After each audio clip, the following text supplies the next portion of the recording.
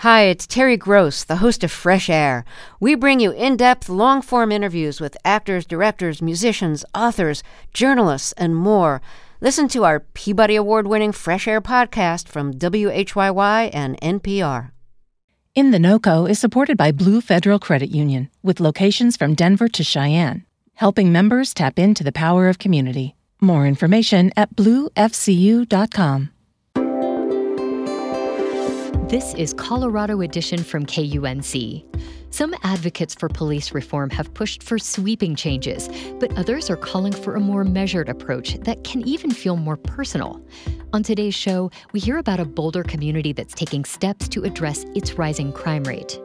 And we explore a new report showing a significant rise in hate crimes across the state. That and more coming up. You're listening to KUNC's Colorado Edition. I'm Erin O'Toole. This week, we're taking an in-depth look at how policing in Boulder has changed over the past year. While many protesters and advocates have called for major reforms like defunding the police, other kinds of change are more subtle, slow-moving, and deeply personal. As KUNC's Scott Franz reports, at one apartment complex in Boulder where the crime rate is high, the question on the minds of residents is how much policing is the right amount. On a warm summer afternoon, people are out and about at the San Juan del Centro apartments. It's lively. On a good day, it's fun.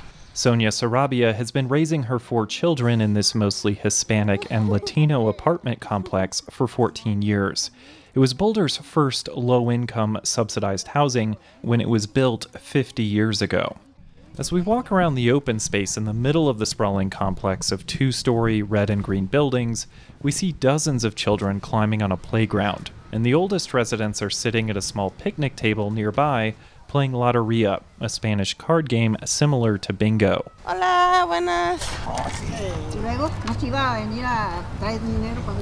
Oh, they're asking if you're going to bring them money to play. Too high stakes for me. Sarabia knows all of these women very well. The San Juan community is tight-knit, and she trusts most of her neighbors. Even with our kids, if even one of us have to go run an errand, you can ask your neighbor, hey, can you watch out my kid for 5 minutes? I'll be right back. But when Sarabia tells other people she lives here, these are not the first things that come to mind. They think that just because we live in San Juan, that we're drug dealers, that we have guns, that we beat up people, but it's not. It's something that we got stereotyped because of what happened 20 years ago. According to a memo written by a cop assigned to the complex, things got so bad and violent here in the 1980s, police were not allowed to patrol the area without backup. In the 1990s, a 16-year-old shot another boy in the face with a handgun. A police report at the time labeled the community as a, quote, haven for criminal activity. Still, these days, when the card games end and everyone goes inside, that's when Sarabia says she starts to get nervous. People start coming and try to steal things from our cars. Like a package containing her mom's medical equipment this year. During an earlier interview on Zoom from her bedroom, Sarabia was more blunt about the security situation. Some people are way too violent, which a lot of them have moved, but some of them, they're still giving them chances, which it's not helpful for the community. She says people are frustrated about how sometimes they'll file police reports and then nothing happens, while others fear that even calling police could get undocumented immigrants living here in trouble. 911 calls from this apartment complex have nearly tripled since 2017. And for the last 3 years, it's been Officer Raul Montano's job to try to turn things around. We try to connect with people. We try to make sure that people are not seeing us there as a law enforcement capacity all the time, trying to enforce the law, but also as a resource. Montano is part of a team of officers who regularly patrol this area. He grew up in Mexico, which he says helps him connect with the residents. I feel like it's easier for me to be able to report just going in there and speaking the language, speaking Spanish to them and knowing where they came from and them knowing where I came from. I feel like you're able to build that connection easier. And that's unique for the Boulder Police, which had only 7% of its officers identify as Hispanic last year. Still, there's tension. People try to push your buttons, telling me like race traitor and all this other stuff, obviously because they think because we're the same race or the same heritage, they're going to get free passes, but I learned how to adapt to that. Figuring this out is important to Montano. He says growing up, his family distrusted the police and would not report crimes because of that stigma. Montano's team included 4 officers when it started. But because a lot of other officers have left the department recently due to stressors related to COVID and the statewide effort to reform policing, Montano says his team is now half the size, and he's not sure how much longer he'll be on the beat. If staffing keeps decreasing, we might get pulled back to go back and patrol citywide. But at the end of the day, what success will really mean to me is if there's no need for police presence there at all. Meanwhile, Boulder Police Chief Maris Harold is working on a new strategy for the San Juan apartments, one that does not depend as much on sending more officers to the area, essentially less policing, something many communities have been pushing for since last summer's protests. It's part of a broader reform effort that started 2 years ago after an officer wrongfully pulled a gun on a black man who was picking up trash outside of his dorm at Naropa University. In your neighborhood, would you want the police there, on the hour, every hour? It would be really weird, wouldn't it? And that thinking is a departure from her predecessors, who opened a police office inside the San Juan apartment complex in the 1990s and ramped up patrols after a similar spike in calls to police. Harold is convinced that a fresh look at crime data will eventually eliminate the need for a permanent police presence. What we do know is that many of the calls are for assaults and domestic violence. There's a small number of units that are contributing to a larger proportion of the calls for service. So we have to get in there and figure out why. Do they need services? She calls this tactic crime science. Harold used a similar data-driven approach in Cincinnati to tackle a spike in shootings. I will guarantee you by the time we're done with our analysis, I'll be able to pinpoint specific units that are contributing to the overall problems in San Juan. And then the way we're looking at domestic violence, will I be able to collaborate with people that can actually stop the cycle of domestic violence? I will be able to do that.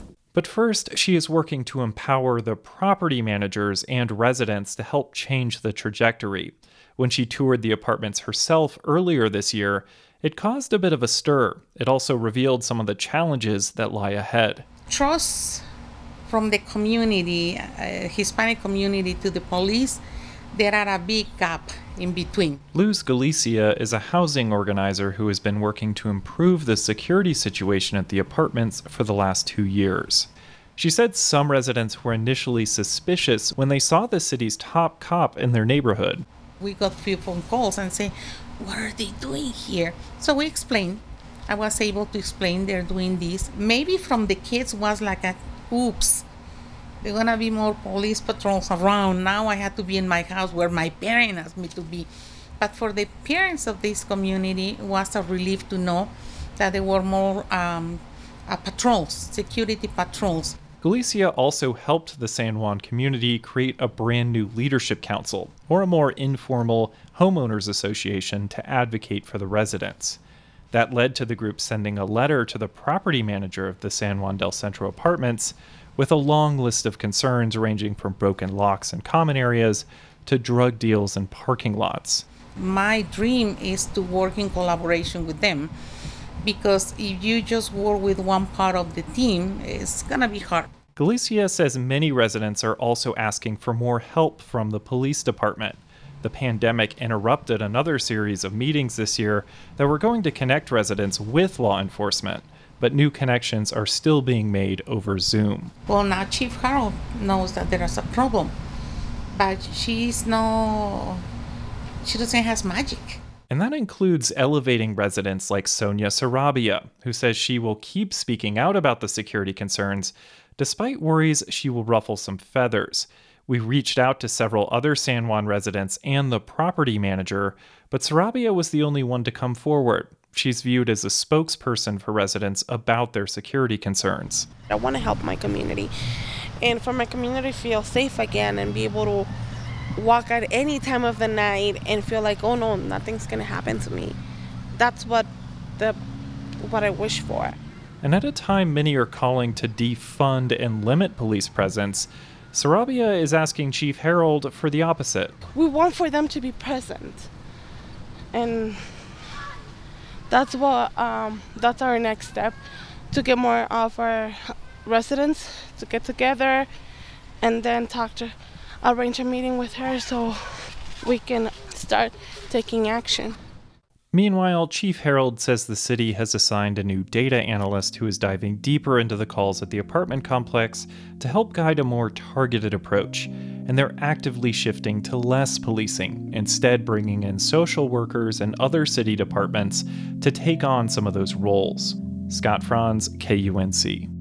Our series Under Pressure continues tomorrow with a look at why so many officers are getting out of policing and what the Boulder Police Department is trying to do differently to fill those positions. They were resigning to literally move to Montana or Wyoming or go to Missouri and start a chicken farm. You can go deeper with our series on policing in Boulder and find our first story at kunc.org. You're listening to Colorado Edition from KUNC. The start of another month is quickly approaching, which for many Coloradans means rent is due. September will mark the first month in almost a year where tenants won't have protection from a federal moratorium on evictions put in place during the pandemic. The U.S. Supreme Court overturned it late last week. KUNC's Matt Bloom has been following the local impacts of the moratorium throughout the past year, and he joins us now with more. Hello, Matt. Hey, Erin. Now, what does all this mean for Colorado renters? It means they've lost a really powerful tool to keep their housing, even if they're behind on rent because of COVID. Now, landlords can start moving forward with evictions in all of our communities here in Colorado, which is how things were before the pandemic. But data shows us what's different now is we just have a lot more people who are behind on rent because of how up and down the economy has been over the past year and a half. And as a result, there's still a lot of people getting back on their feet. The Center for Budget Policies and Priorities, which is a nonpartisan research institute, just put out a survey that found roughly 121,000 Coloradans, or 9% of renters, are behind on rent. 121,000. That feels like a very significant number here. Are we seeing more evictions happen already?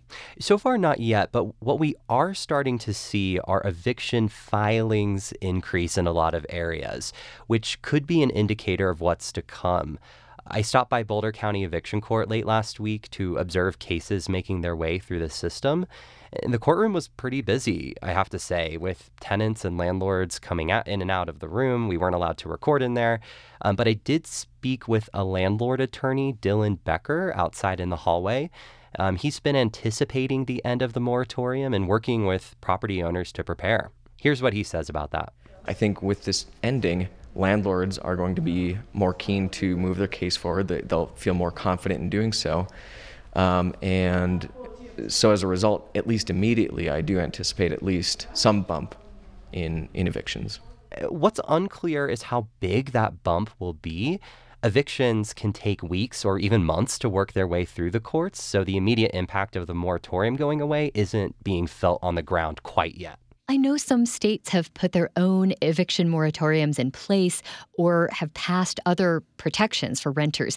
How has Governor Polis responded to the federal moratorium coming to an end? He has not gone as far as passing a state-level moratorium for Colorado, but what he has done is pass several executive orders this summer to help tenants basically catch up on rent, including one that gives tenants a full 30 days to make past due rental payments rather than the normal 10 days.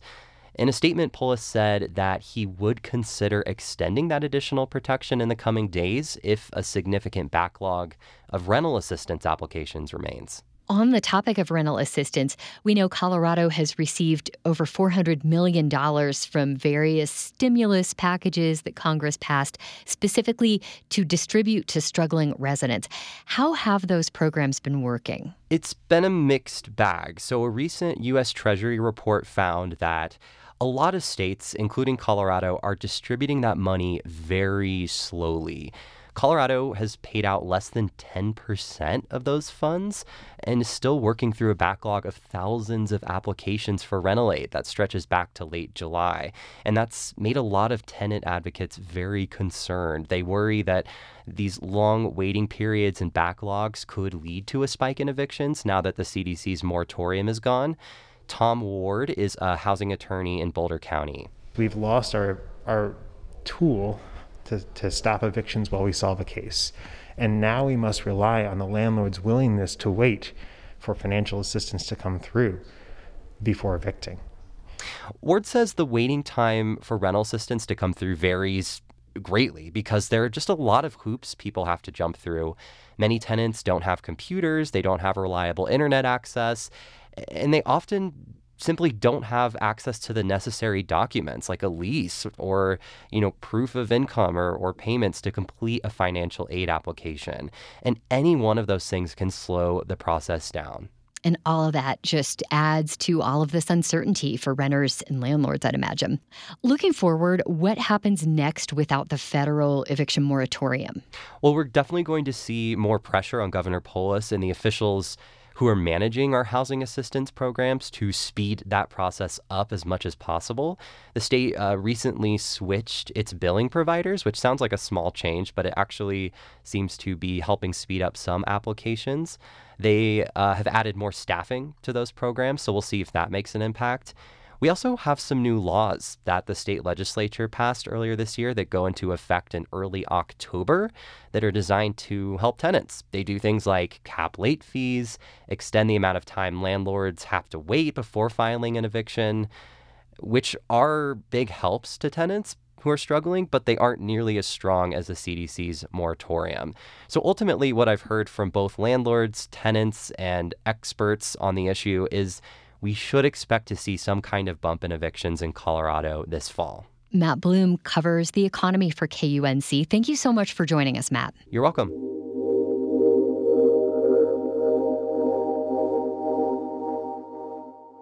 Hate crime is a growing problem in Colorado. According to a new FBI analysis, hate crimes in the state have reached their highest level in at least 30 years.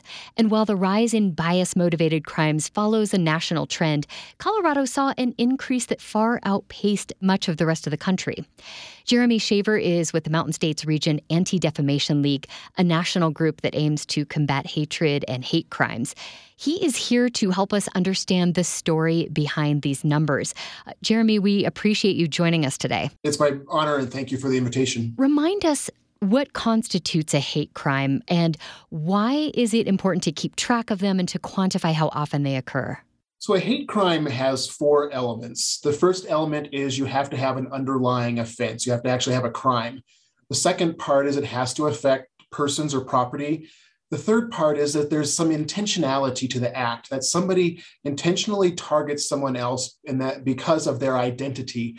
And that is the fourth element, that somebody is targeted because of who they are, their race, religion, gender identity, sexual orientation, disability. That's what a hate crime is. So at the very basic level, it's a crime that targets somebody because of who they are. Diving into the numbers here in Colorado, what do we know about who is being targeted? What types of bias-motivated crimes are happening? In Colorado, the 3 largest segments of bias-motivated crimes, the first one is crimes based on an individual's race, ethnicity, or ancestry, and that is the vast majority of reported hate crimes in Colorado. The second highest category is the targeting of individuals because of their sexual orientation, their actual or perceived sexual orientation. And then the third category is based on religion, one's religion. Okay. Chances are that hate crimes are even higher than what is actually being reported. I assume that not every incident gets reported, and there are even some agencies that don't report. Is that right? That is true. Many individuals who are targeted with a hate crime do not report. They do not report for a variety of reasons. Just anecdotally, also, we know that just from communities that we've worked with, folks have said, well, I didn't report that to law enforcement. I didn't think they could do anything about it. And then we also, the data that we receive, based on the reports from the community, then goes to law enforcement, and law enforcement's ability to recognize, respond to these reports, and include them in their annual crime reporting is also important. Just looking at Colorado, we had 100 cities of a variety of population sizes in Colorado affirmatively report 0 crimes in hate crimes in all of 2020. 100 communities, that's a big number. And so reporting is certainly, there are challenges to it, and we certainly know that there is some underreporting. Well, let's talk about this FBI report, which showed that not only is hate crime increasing in Colorado, but it's increasing at a faster rate than the nation as a whole. I find that very surprising, and I'm wondering, is hate and bias generally rising in the state? What is driving that increase? We are seeing a legitimate increase. I think part of that is as our state population diversifies and we see larger percentage of the population that is Hispanic or other types of groups that are frequently targeted with these types of crimes, that certainly has a role. I also just really want to emphasize that law enforcement agencies over the last couple of years have done increased training, at the local, state, and federal level to help law enforcement agencies recognize these crimes, properly categorize them, and report them to the FBI. So certainly we probably have 2 factors at play. One is both the rise in these types of crimes generally, but also more of them are being identified and investigated by law enforcement as hate crimes. So both are factors to this increased number. Well, I'm wondering if you can speak to what bias-motivated crime training looks like for the law enforcement agencies that have implemented it. Certainly. And, one thing that I do is I actually go out to police academies across Colorado and teach a class. And so, the basic training really helps law enforcement officers as well as prosecutors look at what are the basic elements of a hate crime, like we discussed at the top of this interview. What are the indicators? So looking at how to recognize a hate crime and gather evidence on hate crimes. A crime that's reported by an individual, whether a suspect is ever arrested or whether there's ever a charge brought, still counts in the FBI report. And so we go through kind of those reporting things. And then just this last Friday, the 8th Judicial District, so the District Attorney's Office for Larimer and Jackson counties, held its own training on bias-motivated crimes so that the investigators and prosecutors in the office, again, have a higher level of familiarity. They can recognize these crimes and understand how to respond to them most effectively. The state legislature made some significant moves to address rising hate crimes during the last session. Can you tell us about that? So the Colorado General Assembly passed a bill that looks at mixed motive hate crimes. So previously, the way the statute was written, a crime had to be solely or predominantly focused as a hate crime, that somebody was targeted only because of their identity. And so now prosecutors and law enforcement can look at mixed motive crimes, so that bias plays, an aspect of a crime. That really helps just define better the nature of these types of crimes, how they happen. Lawmakers changed both the bias-motivated harassment statute and the criminal statute to include that mixed motive. And so that was the change that happened this year. When it comes to addressing bias-motivated crimes in Colorado, where should we be focusing our efforts? Is there a way that we, as a society, can kind of get our arms around this problem? We need to see action on the local, state, and federal level. I think anything that can be done at the very local level, so police departments creating advisory committees that include representatives of targeted populations, for instance, so that they can have a regular stream of conversation back and forth to hear what's happening in communities. Why are targeted populations reporting or not reporting? Are there things that they can do to increase that level of trust? Anything that can happen at the local level between police departments and district attorneys' offices are really quite impactful. One DA's office in Colorado created its own bias-motivated crimes hotline so that individuals who feel like they've been targeted with a crime can call this hotline, report it, and an intake person who's not necessarily a law enforcement officer will talk with them first get the information and then pass it along to the right person. And for some folks who may be hesitant to go immediately to law enforcement, those type of local hate crime hotlines can also help. And I think we need our victims advocates, our victims advocate offices to also really do some increased outreach to local communities. But anything that can be done on the very specific community level to improve trust between targeted communities and law enforcement, I think is going to have a greater level of success. Local is always the most effective. Jeremy Shaver is Senior Associate Director for the Mountain States Region Anti-Defamation League. Jeremy, thank you so much for joining us. Thank you very much. That's our show for today. Tomorrow on Colorado Edition, we examine why law enforcement officers are leaving the force in greater numbers and the approach one police department is taking to fill those positions. I'm Erin O'Toole. Our production team includes Henry Zimmerman, Ray Solomon, Tess Novotny, and Alana Schreiber. Brian Larson is our executive producer. Thank you so much for listening. This is Colorado Edition from KUNC.